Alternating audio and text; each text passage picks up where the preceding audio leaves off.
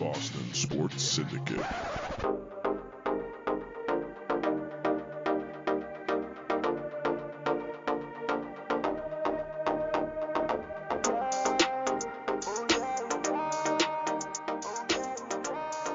What's going on, everybody? It's episode 2 of Above the Parquet, which is the Boston Sports Syndicate's podcast dedicated solely to Celtics and everything NBA. I'm your host, Matty D.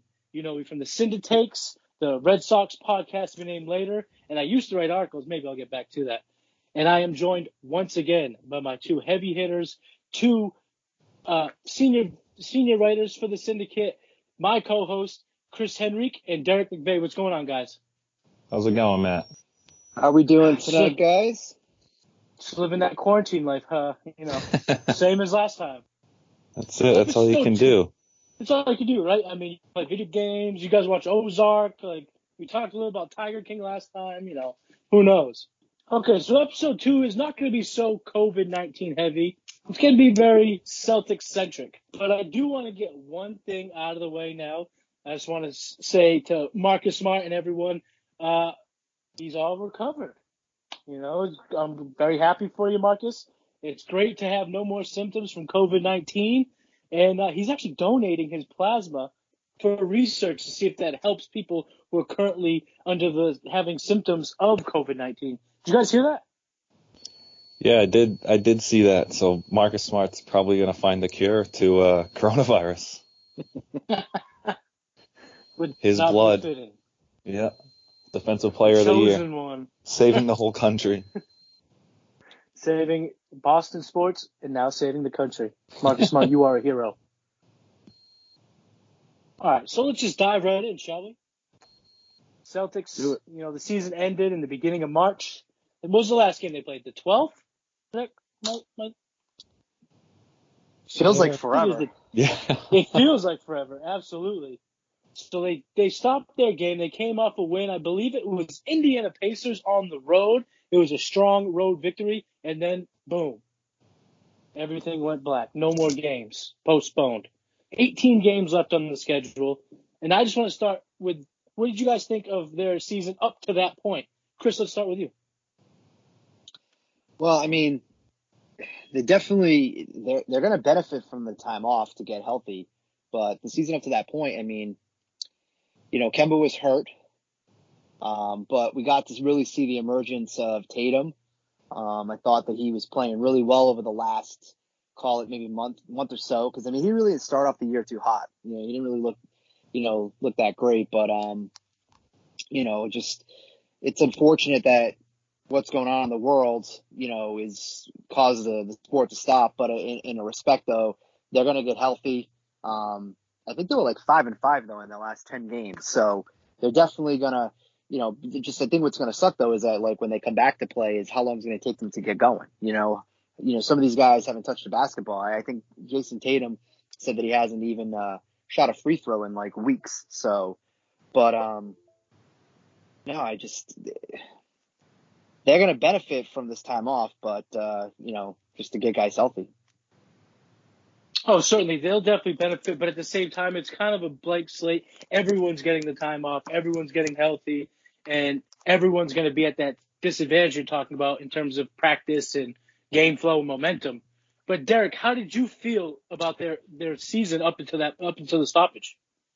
Yeah, I think they kind of overachieved. Coming into the season, people thought, having lost Kyrie Irving, Al Horford, Marcus Morris, and some other guys that they might have lost some talent, but for the better of the team.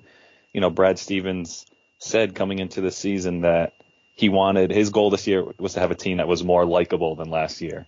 He could sense it. The fans hated last year's team. I mean, they were good. They had a ton of talent, but they just didn't coexist. And you're a hard team to like, hard team to root for. They kind of splintered when things went poorly on the court. And that is the complete opposite of the team this year. This team has great chemistry. They stick together.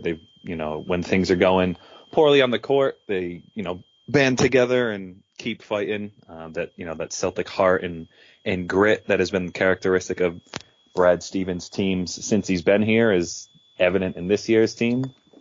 So I think in that regard, I don't think people expected them to be towards the top of the Eastern Conference standings coming into the year. But as the year progressed and you saw how Tatum and Brown emerged, it makes sense that they're towards the top of the standings. As of lately, they weren't playing their best basketball before the suspension hit. They had lost 4 of their last 6 and lost some ugly games, blowing some big leads, but it's an 82 game grind. So that stuff tends to happen. But overall, it's a very pleasant surprise and a pretty good season. I think I think the bench though, I wish that leading up to, obviously you didn't know that games were going to stop, but I wish they would have addressed the bench. I don't think that they have enough on the bench right now. So maybe the time off will kind of maybe rectify that. But I just don't think they got enough off the bench.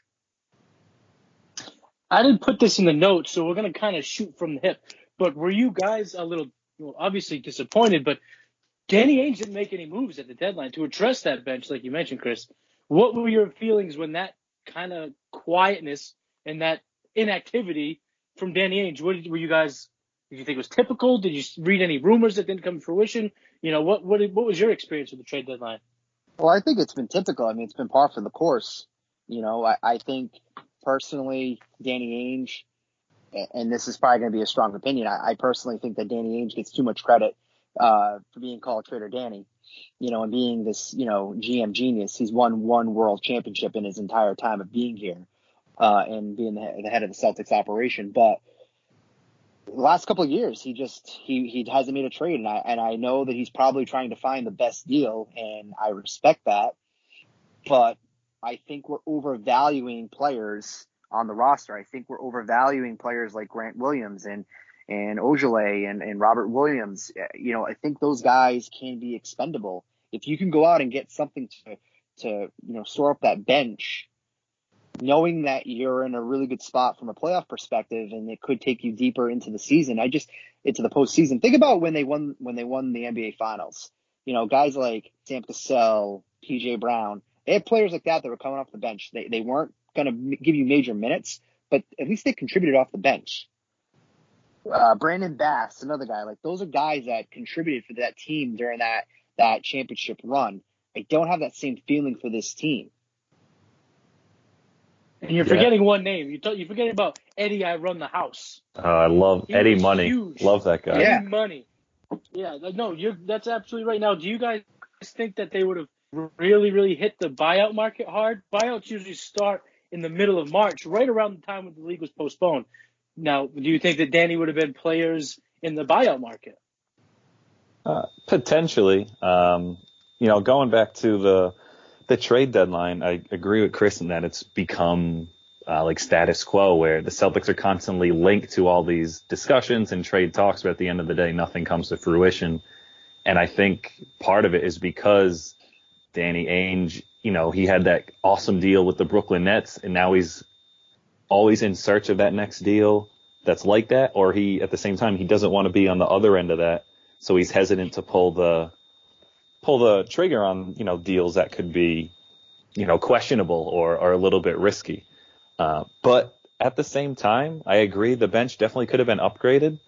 I just don't know of the guys that were moved. I just don't know who was available, that was traded that the Celtics could have got, and it makes them, a title contender. It makes them, it helps them in a series against Milwaukee, or, helps them against the Lakers or the Clippers. I just don't know if one of those guys were available. Some of the teams around them, like the Heat, the Sixers, made some moves, but those guys that they acquired, if the Celtics went out and got a guy like Glenn Robinson or Alec Burks, would people around here have been excited about that name? I just don't know who was available that the Celtics could have acquired that would have, made them a championship contender. I don't know if there's anybody that puts them necessarily over the top, but the Knicks went out and got Marcus Morris.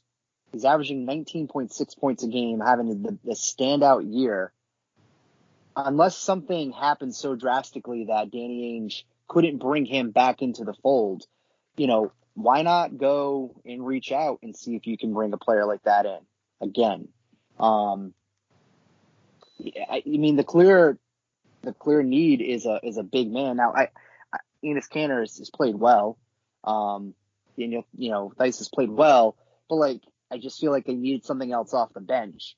As you were guys were talking about, I was kind of thinking, that old saying, sometimes the best moves are ones you don't make. I feel like he hasn't made those moves in a very long time. And just think of the Celtics. They've kind of come up short over the last couple of years. And I'm not putting the blame on Danny Ainge. So I think he does a really good job with what he does, but the Maine Red Claws have probably the best, minor league basketball team in North America.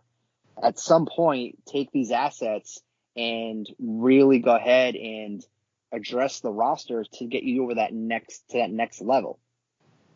That's just kind of where I feel with that, because I feel like the team's close. I don't think the team is close. Hey, we're going to win a championship this year, but I think the team is close. If you're that close, just go ahead and get a player and just do it and just go for it. Add that guy in here, make that trade, and see what happens. You know what I think? I think Danny Ainge has become gun shy. He was known for heisting other GMs with the Brooklyn Nets trade, with the Minnesota Timberwolves trade to get Garnett. And then, if you guys remember, he traded Kendrick Perkins for Jeff Green. And that trade was possibly the reason they petered out that season. And ever since then, he has not made trades in the middle of the season. Yes, he made the Kyrie trade, but that was a no-brainer, and that was in the offseason. That was in the offseason. Yeah. That's what I said. Yeah, it's in the offseason. So sorry, I got during season, yeah. Hey, get off my back, Chris. This is only my second episode hosting. I'm just kidding. Quarantine's got me going all crazy.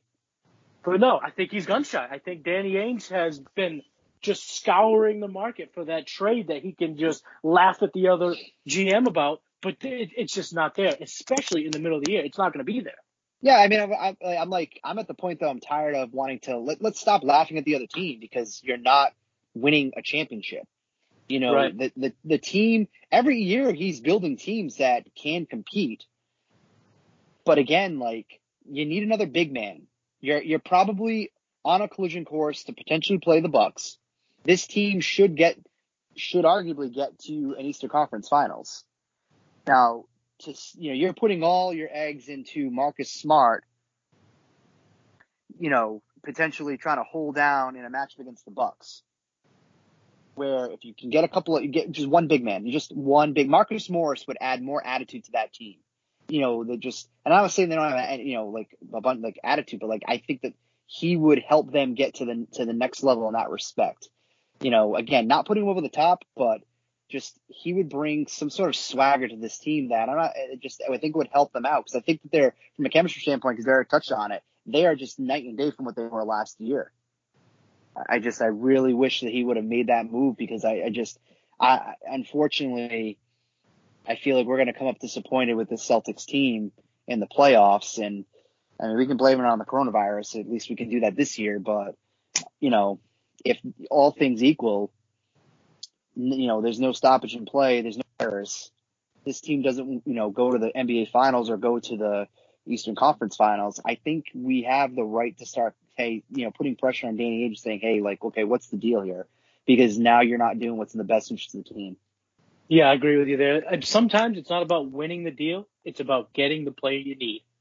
And Danny Ainge has just been, like we all have said here, scouring the market for that no doubt home run trade. And it wasn't there. Like you said, Morris was out there. And I know they would have had to play with the cap a little bit. He was a little expensive and they're kind of up against it. But in every situation, they can manipulate the cap. They can do things to get it going. Now, they have clinched a playoff spot, and they do sit atop, they're third seed in the East, so they are doing well this year, and they are a team of runs. If you look at their schedule, it's like winning streak, losing streak, winning streak, losing streak, winning streak, losing streak. So I don't know how that'll play in the playoffs, but I do want to talk about one thing about the first half, and Derek, you touched on it briefly already, so maybe you can kick us off. has Jaylen Brown and Jason Tatum taken that next step, and are they on their way to becoming superstars? Yeah, I mean, I think there's no question they each have taken the next step forward. And, I think a lot of people saw Tatum as potentially becoming this player. I don't think anyone saw it with Jaylen Brown. I think his progression has been more surprising than Tatum's. Chris kind of mentioned it, that Tatum got off to a rocky start. It was more, his shooting was pretty poor, his efficiency. He was putting up good numbers, getting 20, 25 points a night, but it was coming on like 15 or 16 shots. But he's improved upon that significantly, ever since really the new year, but more specifically in February. Since February hit, I mean, he's been on another level. But yeah, Brown and Tatum have been awesome. I hesitate. I think Tatum is on his way to becoming a superstar. I think Brown still has there's a couple things that he would need to add to his game. I think he's awesome. He's been great.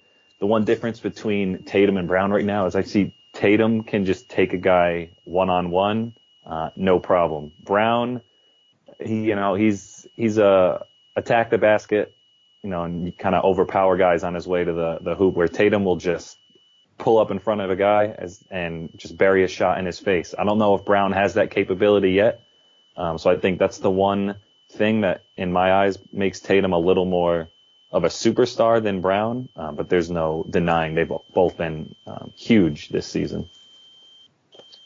Derek, do you think Jaylen Brown's good play any of it has stemmed from him getting that extension? Maybe it was a little bit of a monkey off the back, a little bit of a stress reliever that he wasn't playing for that big contract. Now that he has it, do you think that has contributed to his step up in game play?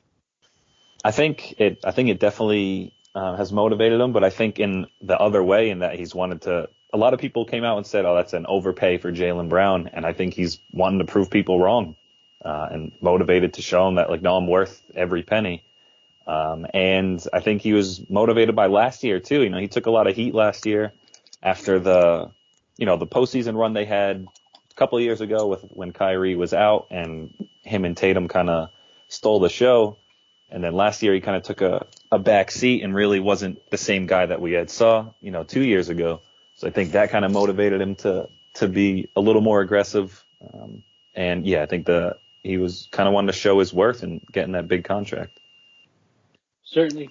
Now, Chris, what do you have to say about Jason Tatum, Jaylen Brown, and their next step towards becoming a superstar?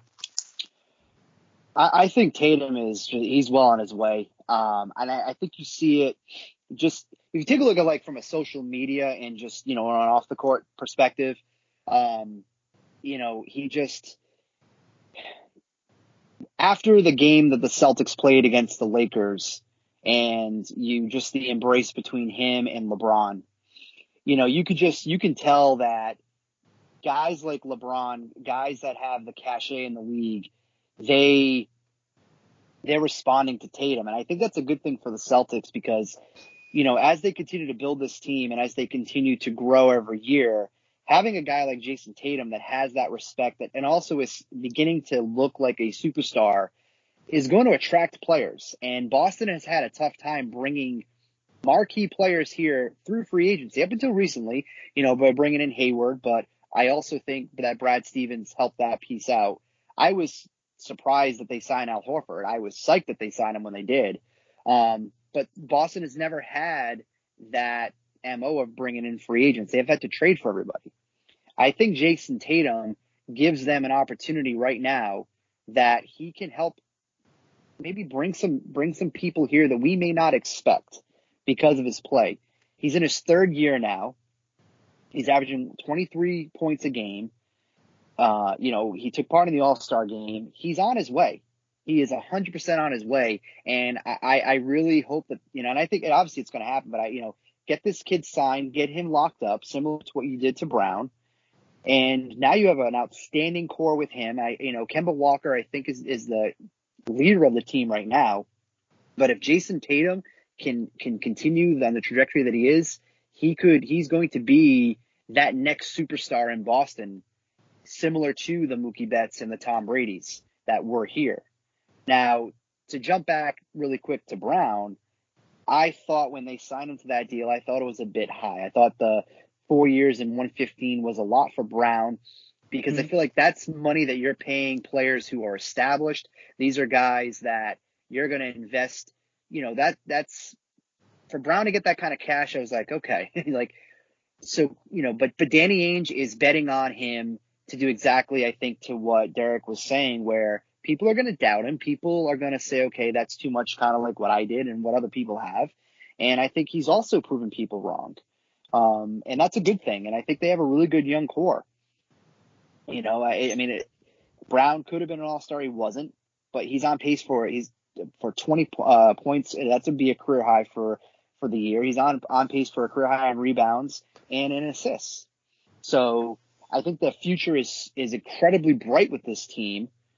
And Danny Ainge he's, as much as we just criticized him on making trades to improve the roster, he has hit home runs with these draft picks in the early part of the draft. I'm really excited because I feel like the core here, there's something that we can be really excited about here with this team. But Tatum to me, he's going to be a superstar, and it's not a matter of, it's really just a matter of time. It could be just next year. I mean, I think Tatum, I think we're all on the same page with both of these players. Real quick, I'll just talk about Brown. I was on your side of things, Chris. I thought it was a little high, not necessarily because of the AAV, but more so because they had already paid Gordon Hayward. They had already paid Kemba Walker. So now in this league where it's kind of designed where you could pay your big three, it felt kind of like, okay, you're going to give him that early, and it kind of handcuffs you. And maybe that was kind of what played into the trade deadline. But he's played great. He's been aggressive, and he's looked like a team leader. And from all things you hear about this roster is they all respect him. He's the Celtics representative, I believe, of the Players Union. He might actually be one of the vice presidents of the Players Union now. So he's a smart guy. He's a leader, and I think overall I'd be happy that they gave him the extension. And as far as Tatum, Derek, you touched on this briefly. Since the beginning of February, he has been unreal. I mean, you hate to say it, but he's kind of looked like Kobe Bryant. Taking fadeaways, shooting in confidence, shooting in big time throughout the game, hitting big shots, shooting with two guys in his face. The guy's been electric. I mean, since February 5th, he's tallied up, I believe it's like 8 or 9 30-point games, and he's had a couple of high 20s sprinkled in. The kid's a superstar. And like you said, Chris, if you hit social media, if you're on Twitter, if you're big into the off the court type of buzz, it's number zero's got the buzz. He is going to be sign him. I don't see him not re-signing here and being here long term, but I'm a little weary because of what we just saw with the other two sports teams in Boston. You gotta, they have they have two young stars that they can build around. I mean, they're not the LeBrons of the world, but I don't know, we haven't had a player here in a very, very long time, probably since Paul Pierce, that we can say we can get this excited. They went out, they drafted, and is becoming a legit NBA top 10 player. Oh, certainly. And that core, I mean, Tatum and Brown are both top 3 picks, I believe. I mean, you sprinkle in Marcus Smart, who went top 10. Yeah, Smart was 6. I mean, right. So you have your high-end draft capital that he's used, and he's seemed to do well with it. So that young core is very, very, very exciting, and I'm excited for, hopefully they finish the rest of the season. And more on that. We talked about it a little bit in episode 1, if we thought the NBA is going to come back, when we thought it's going to come back. So we're not really going to dive into that. But I do want to dive into one thing. If the NBA comes back and they do play out the rest of the season, what do you expect the Celtics to do? Do you expect them to get it going and get those W's back in the books? Or do you think that the losing streak right before the suspension will carry over? What are your expectations, Eric, if they come back and play out the rest of the regular season? I think for them, it's, it may be It may take them like a game or two or a little bit to get going again. But I think everyone's going to be in the same boat. I see their ceiling as, Eastern Conference Finals, challenging Milwaukee. I don't know if they have enough to beat them. But I definitely see them, putting a deep run, especially having all this time off. Guys like, Brown and Walker able to nurse their injuries and get back to full health. We haven't seen this team fully healthy very often this year. And when they are fully healthy, that does help their bench a little bit. I mean, their bench is still poor and the weak part of the team, but when you've got their full starting five and then Marcus Smart comes off the bench, I mean, that makes your bench a little bit better.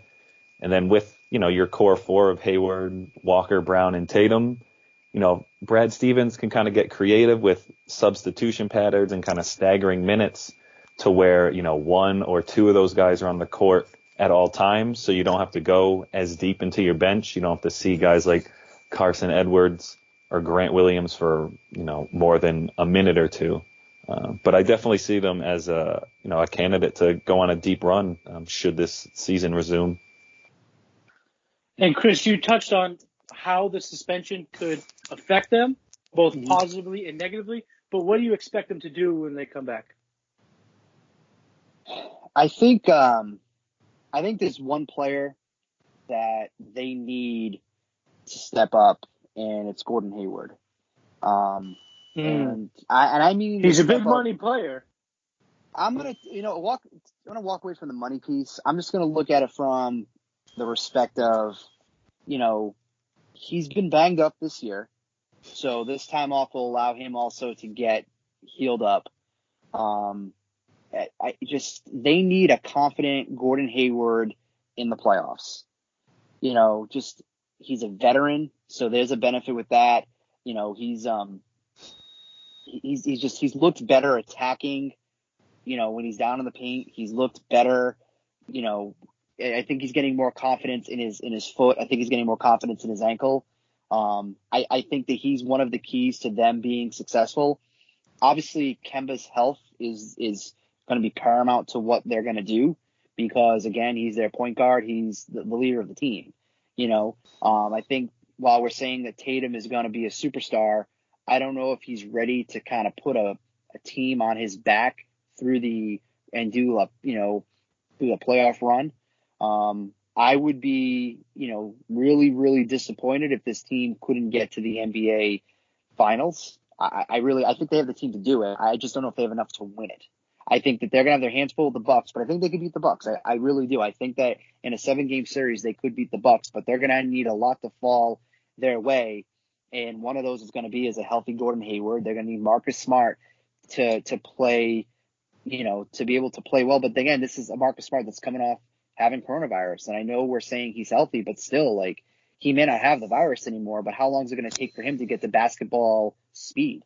Where is he from a strength standpoint? Where is he from a physicality standpoint? So I think that there's a lot of question marks in that respect, but I think that this team can make it far. I think they could go to the finals. I don't know if they have enough to potentially be a Western Conference team. But the future is bright here. I just wish that this whole thing wasn't happening because, we would already be getting ready we'd already have playoff basketball, or we'd be on the cusp of it. Oh, definitely. I mean, to your point, Chris, now let me ask you this actually about Gordon Hayward. Mm-hmm. If he kicks his game up and continues to, do the things that they need him to do, score and be confident and take over the floor when asked, are you looking for him to be the number 3 player on this roster, the number 2 player, or the number 4? Because we got Tatum and Kemba Walker, theoretically, are you 1 and 2, but then you have Brown and Gordon Hayward. So where do you find that they're most successful? Gordon Hayward's their second best player, third best player, or fourth best player in the court? You know where I think that Gordon Hayward would actually be the best for them in the playoffs is off the bench. They may not have made a trade to solidify the bench. So I guess your next best piece is, all right, what do I have in my roster now? Could Gordon Hayward be that player that can come off the bench and give them those minutes that they're going to need there? Could he provide a different change of pace for this team from that respect? And is he a bench player? No. And I know people are going to say, well, he makes $30+ million. Can't come off the bench. I think at this point you need to set your best starting lineup, and then what can you do to make your bench strong and healthy for the latter end of the game? That's what I would go with. I think would benefit them the most. Plus, I think maybe with him and you're limiting his time and maybe his minutes, and you have him come off the bench, you might also maybe limit the opportunity for injury, because again, he's been banged up. He's had a lot of, as I would like to call it, Clay Buchholz type injuries this year. For me personally, if you jump into the Red Sox side of it, you have a guy like Clay Buchholz that he had all the talent in the world, but he just always had that nagging injury from like holding the baby and falling asleep the wrong way, and he missed like the majority of the year. I just feel like Gordon Hayward, he's just, ever since that ankle injury, it's always just been something else, this guy. You know what I mean? And I like him. I was like, I thought this was an outstanding signing when they got him. I think he needs to kind of live up to his JD Drew type contract, in my opinion. That's a two good Red Sox comparison. references right there. Chris, can we do any type of content without mentioning Red Sox? You can't take the Red Sox out of me, I guess, You can take us out of the Red Sox podcast, but you can't take the Red Sox podcast out of us. I feel like our other co-host Bill is just sitting there and he's going to listen. He's just smiling right now, just thinking of all the Red Sox stuff that we're able to put out there. So, Derek, what do you have to say about maybe Gordon Hayward coming off the bench? Because after Chris mentioned it, I kind of like that idea. Yeah, I don't know. I'm of the mindset is that you put your best starting five out there. I mean, if you put Hayward on the bench, then I don't know who do you put into the starting lineup. I mean, do you put Smart in there? And then that kind of, if you put Smart in the starting lineup, then that's going to make Brad Wanamaker play more minutes. He'll kind of be your reserve unit point guard, which I don't think anyone wants to see in the playoffs. So I think if fully healthy, keep him in the starting lineup. And to your original question, is he best as your second, third, fourth option? I think the beauty of this team is they have four guys who you could really go to in crunch time. And you just they play within the game. That's what's made them so effective this year, is that they've played so well off of one another. It's not, if some guy's hot, they feed him on that night. If another guy's hot, they'll feed him on that night. It really all depends on that night. Tatum's had, a ton of huge games recently. Kemba Walker had some big games in the first half of the year. And Jaylen Brown and Gordon Hayward have had some, had their moments in big games sprinkled throughout the season. So I think they just play within the offense. And Hayward's done a great job of doing that this year, being aggressive when, he's needed to be. And sitting back and let Tatum and Walker and Brown run things when they're hot, not calling for the ball and being too aggressive. This clearly has been his best year as a Celtic. You just look at the numbers. He's shooting over 50% from the field, which is a career high. And, I think it's tops for the Celtics, 17 points a game, which don't really compare to his Utah numbers. But again, a different situation. He was the guy in Utah. Now he's playing with three other guys who are just as capable as him. So I think he's done a great job of understanding his role, playing within the offense. And I think for them to be successful, they all moving forward, the four of them just have to continue to do that and maybe lean on Tatum and Walker a little bit more than they would the other two.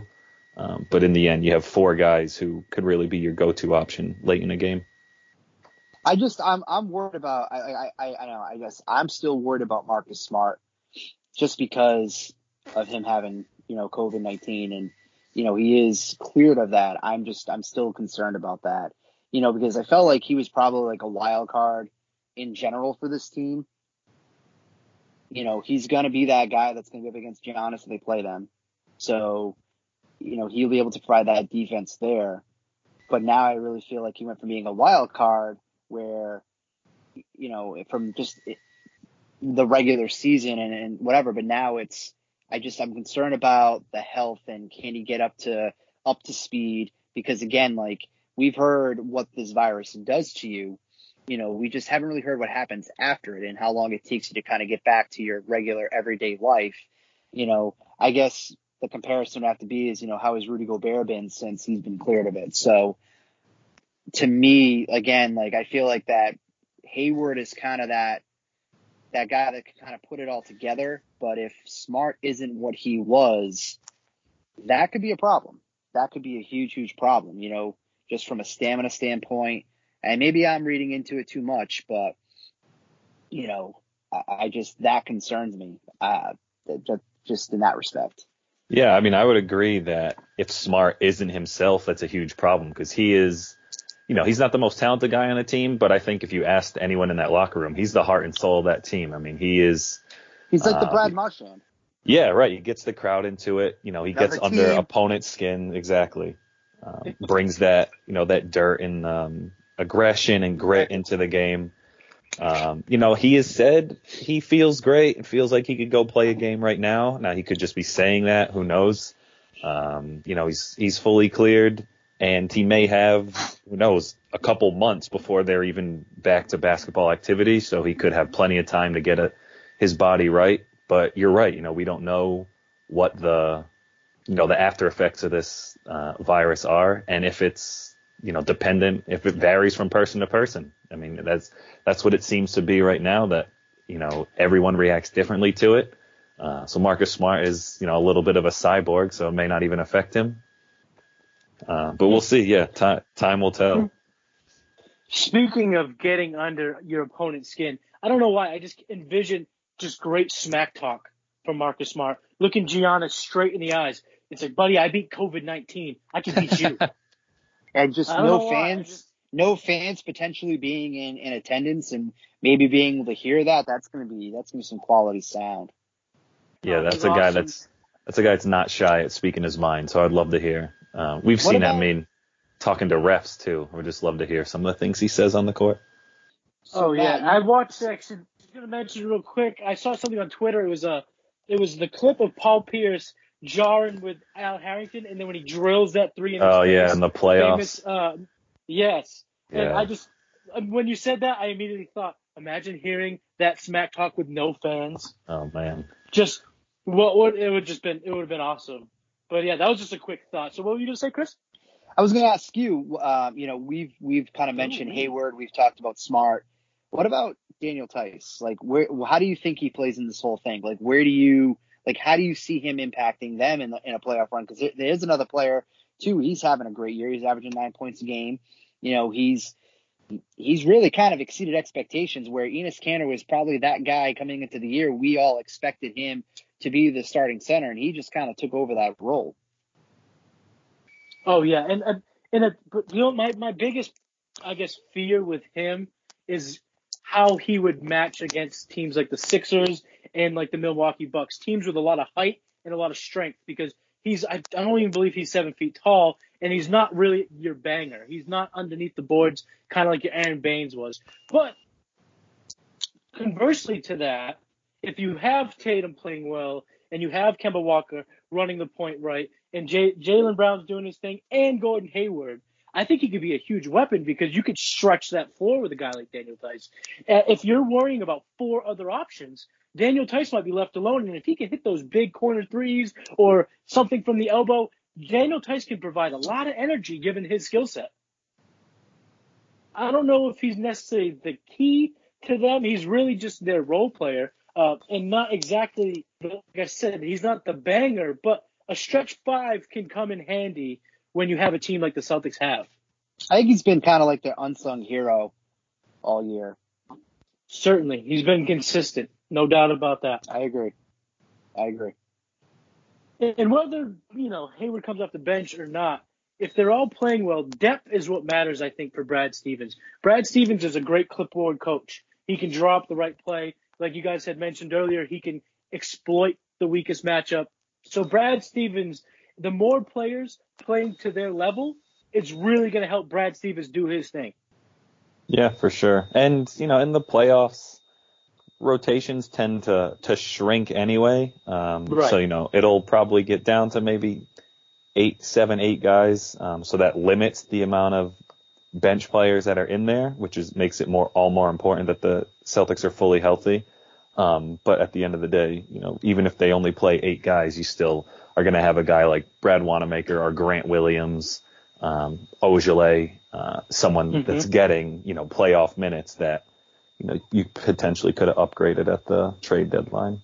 I mean, I'm more comfortable with Ojale than I am with Wanamaker, to be honest with you. I think, Grant Williams, it's been a smaller sample size. He just got back from being hurt. But for me personally, I think Ojale has a little more upside than a Wanamaker. But again, I know you can't predict what we're going through right now, but stop. He just overvalued a lot of these, these interchangeable players that he could have gone out and tried to pick up someone on that market right after the buyout. Because at the buyout, everybody makes the same amount of money. Yeah, and just this one player, 2 players would have been just an upgrade to get this team to the next level, especially now. Now knowing what we know, like Marcus Smart not being fully healthy. You still got Kemba Walker dealing with a knee. Who knows what really is actually going on. So don't want to be doom and gloom. You know what I mean? I don't want to play that card. There's probably still going to be more time of, where there's going to be no NBA basketball based off of kind of where we are right now with things in the world.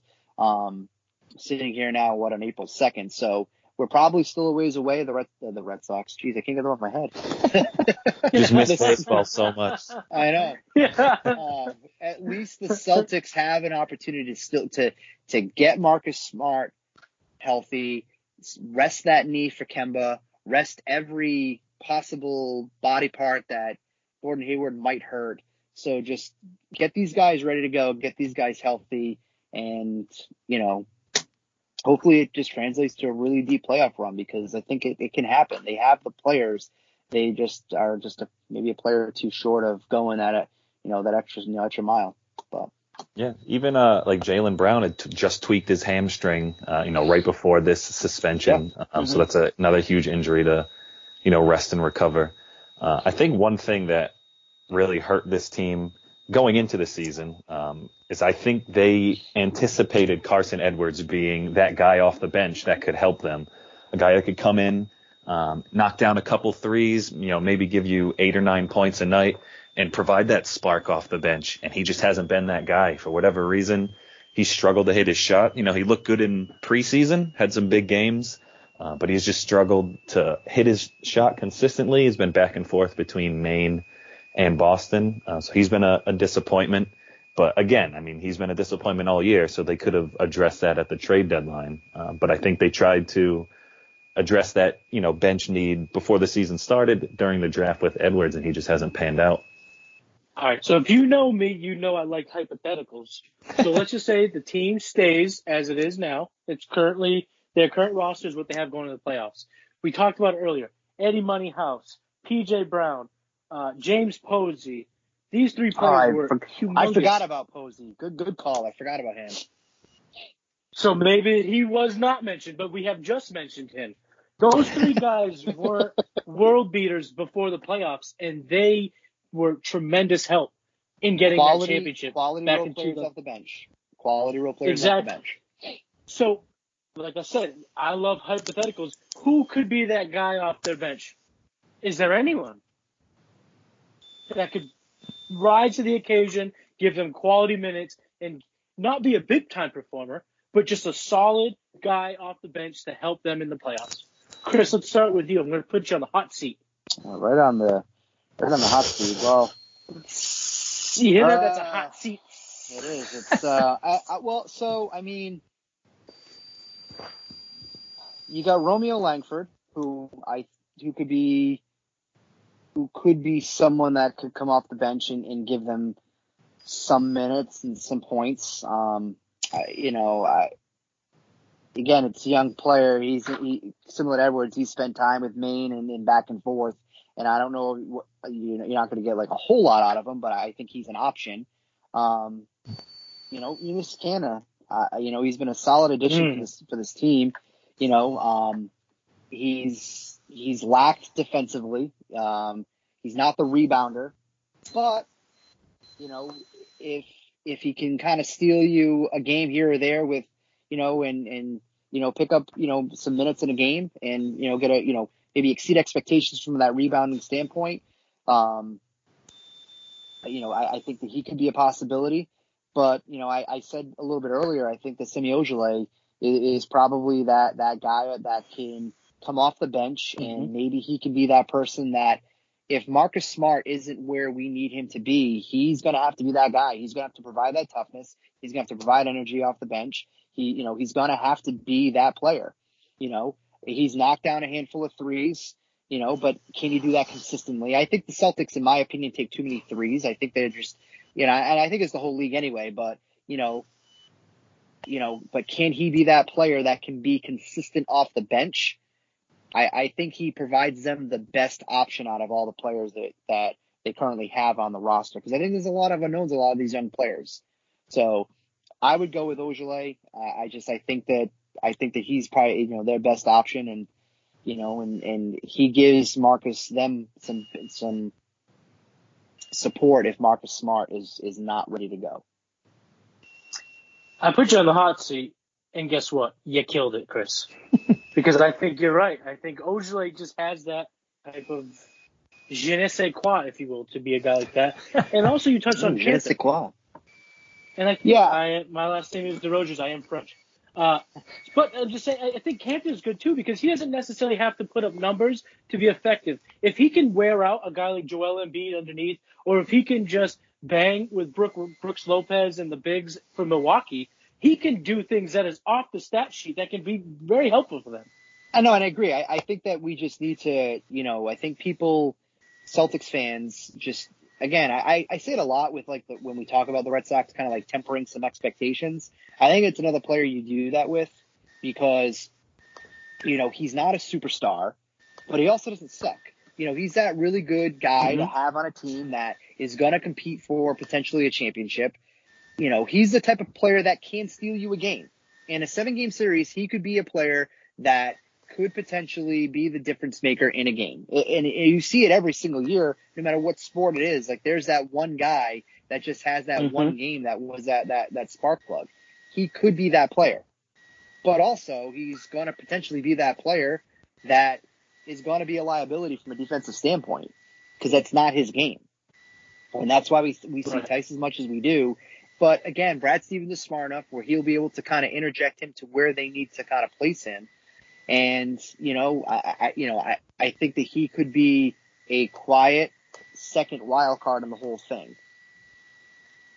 And he seems to have a lot of heart. He's a guy who plays with a lot of intensity and a lot of emotion, which can bode well in the playoffs. So, Derek, you have a high bar to jump over because Chris killed it on the hot seat. Now it's your turn on the hot seat, Derek. Who do you think is your wild card for the playoffs?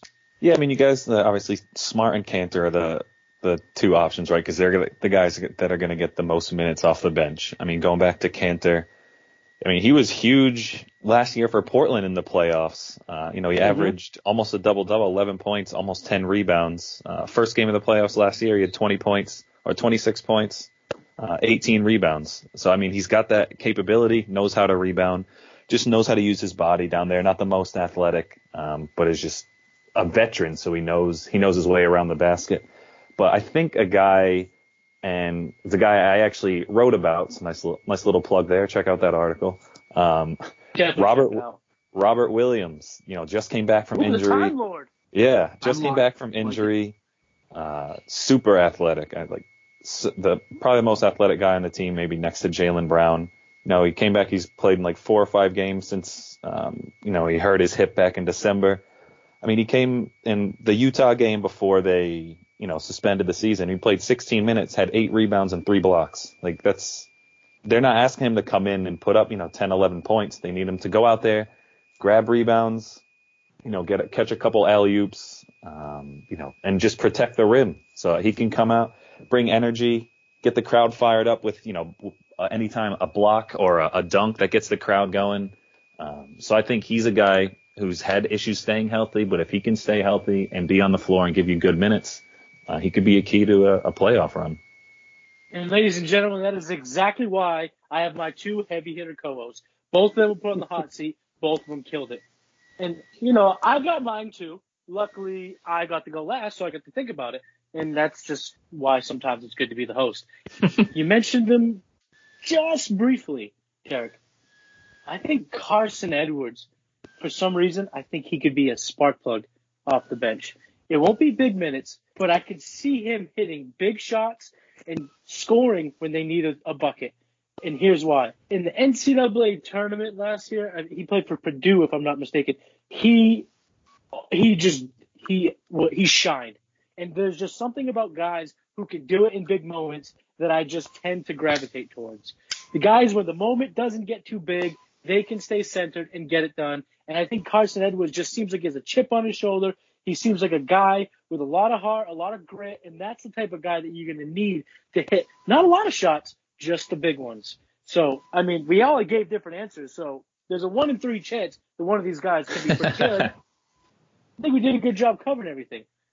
One last thing I want to talk about before I let you gentlemen go. I mentioned them playing out the rest of the season. I didn't do that on accident. I did that on purpose. And do you guys know why? I'll give you each one guess. Where do we think this season's ending? No. Let me say that one more time. Maybe I didn't say it clear enough. Before, I said that I wanted them to come back and finish the regular season. Why do you think I want them to come back and finish the regular season? It's something to watch. Well, that's a great answer. Yeah. What about you, Chris? Why do you think I said it? I'm gonna be honest with you. I don't know. I'm at a loss right now. All right. If this was around the horn, you get 1 point, Derek, because I do want something to watch. No sports is killing me. But this is what I was. You should have made the noise. Be like the little around the horn noise. Yeah. Like that. But here's why. That 2 seed is so important to the Celtics. As it stands right now, if the playoffs start tomorrow, they'd have to host the 76ers. Right. If they got the 2 seed, they'd host the Brooklyn Nets. The Brooklyn Nets fired their coach. They're not even acting like a playoff team. Yeah, but you don't think they could? You don't think that they could handle the Sixers though? I mean, I'd rather play the Nets than they're wrong. Right, that's the point. Is that what I would rather them play? They could handle the Sixers, sure, but the Sixers are 29-2 at home, and you got to go there to play a 7-game series. So you're gonna have hard-fought games 4 or games 3, games 4, and possibly game 6. Like you have big games in Philadelphia. So it's going to be a hard battle. And you know what else the Sixers have that the Celtics don't is height. And in a game in the playoffs when things slow down and it becomes more of a half-court game, that could be a real problem for the Celtics. And I just think the difference of playing the Nets in the first round and the difference of playing the 76ers in the first round is tremendous. And not to mention, if they, let's just say they do play it out in this fantasy world, you know my hypotheticals, they play it out. They're also escaping the Miami Heat and Pacers. They play each other. Those are tough teams. I just think that the 7th and 8th seed are going to be teams that shouldn't even be in the playoffs. They should be in the lottery more than they should be in the playoffs. So I just think that 2 seed is so important for their success in making it to the Eastern Conference Finals and beyond.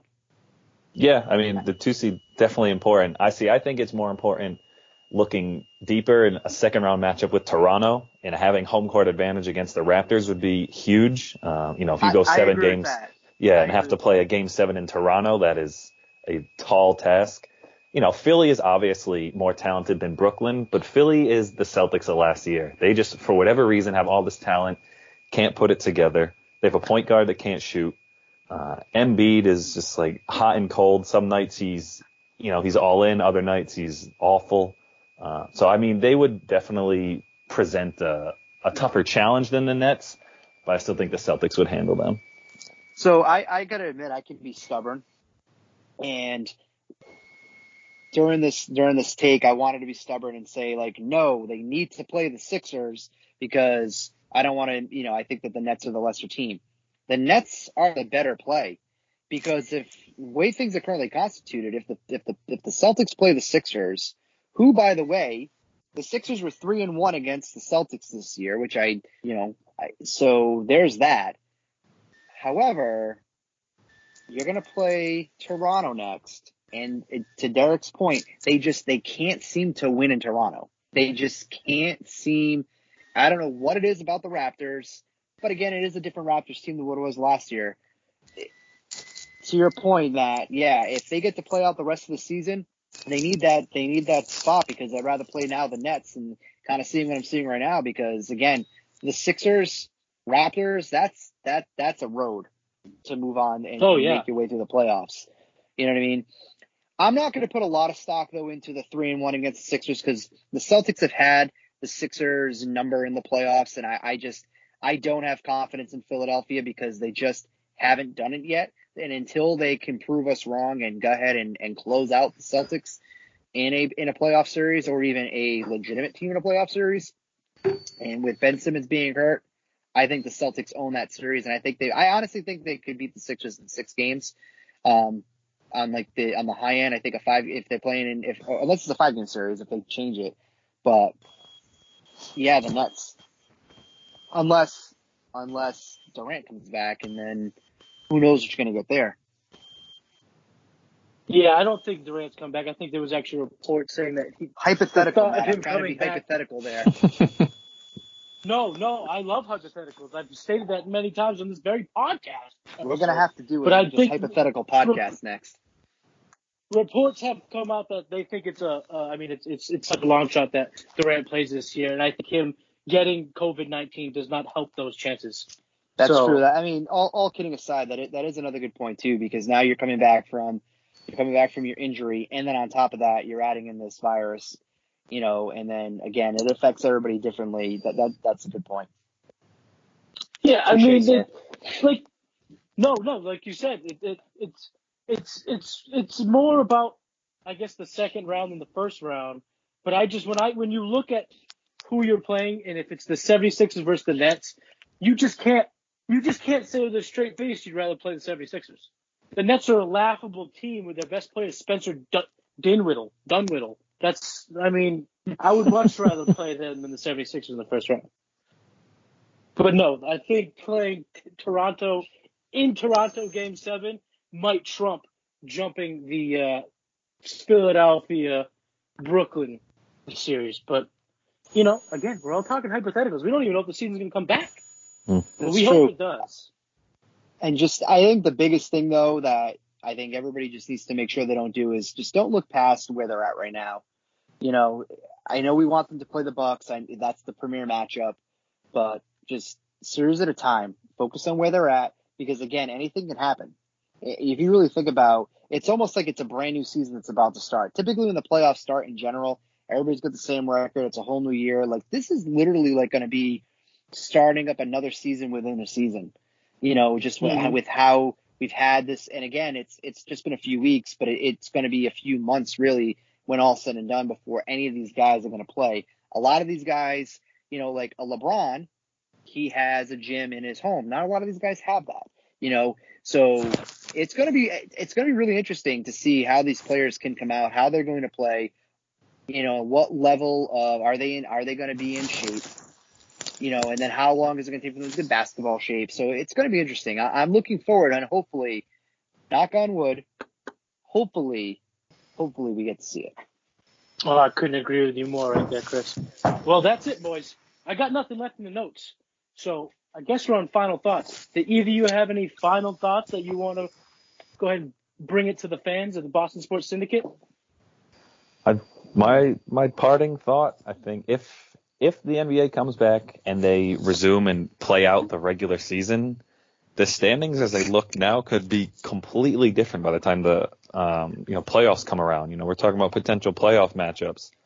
There's 16, 17 games remaining. Celtics, Milwaukee's pretty much got a hold on the top seed. The Celtics are 3 games out of the 2 seed, so still reachable. But they also are only 2.5 games up on Miami, so they could fall to the 4 seed. Mm-hmm. And then Indiana and Philadelphia are tied for 5 and 6.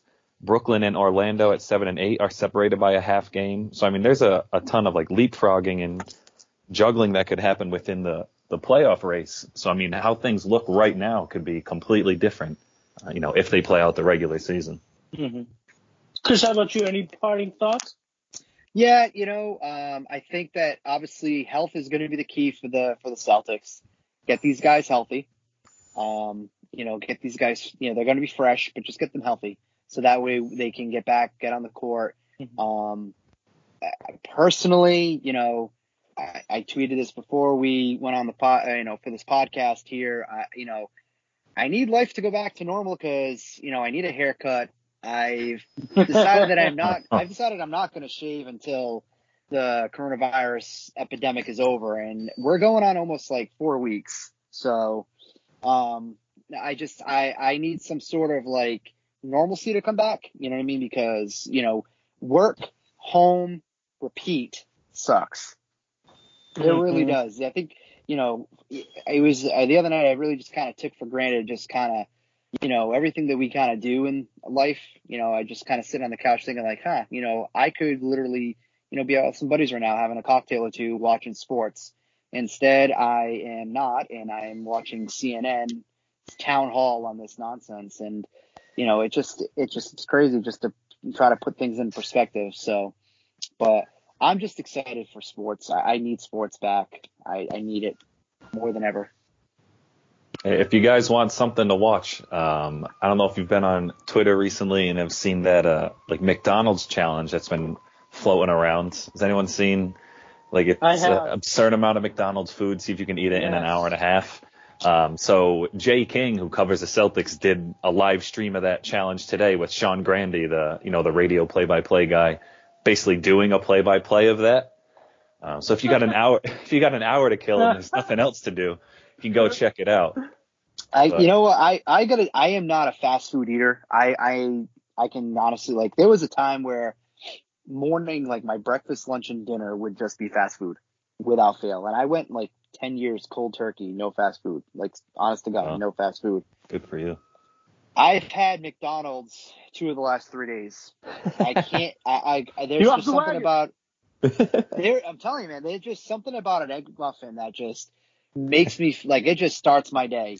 But I don't know if I can. I don't know if I could do a McDonald's challenge. I felt nauseous after having their bacon, egg, and cheese biscuit today. So. No, I mean the amount of food in the challenge is absurd. No, I'm the good. Food stuff. Good. You know what would be tough too? I think it was 4 Cokes. Oh yeah, forget it. I can't even. Nope, I think the soda is way worse. Forget than food. that. And now this is one thing I can tell you. I can tell you that. So I'll reveal this for our thousands and thousands of fans who will listen to this podcast. It's not gonna what again. 10 years ago, and I'm not tall. I'm 5'8". I weigh 215 pounds. And I lost 50 pounds over the course of the summer. Since that time, I have not had soda. Straight up, just not had soda. And it's so the thought of having 1 soda, let alone 4, that just to me, I get, I'm nauseous thinking about that. And I'm good. I'm good with that. Right now, it's water, coffee, and now on this quasi quarantine of not going out, it's just been straight wine. That's all I'm doing. A refined guy. Like LeBron. Yeah. LeBron's a big wino. So LeBron, I know you're listening. Why don't you come on the podcast? We'll talk a little wine. We could talk wine, LeBron. We could talk wine. All right, fellas. I think that's it for episode 2 of Above the Parquet. I'm so glad you guys tuned in and listened to this podcast. For Chris, for Derek, Matt, I don't have a catchphrase yet, so I'm just going to say nothing but net. Switch. Boston Sports Syndicate. Music for the Boston Sports Syndicate provided by IMCDM.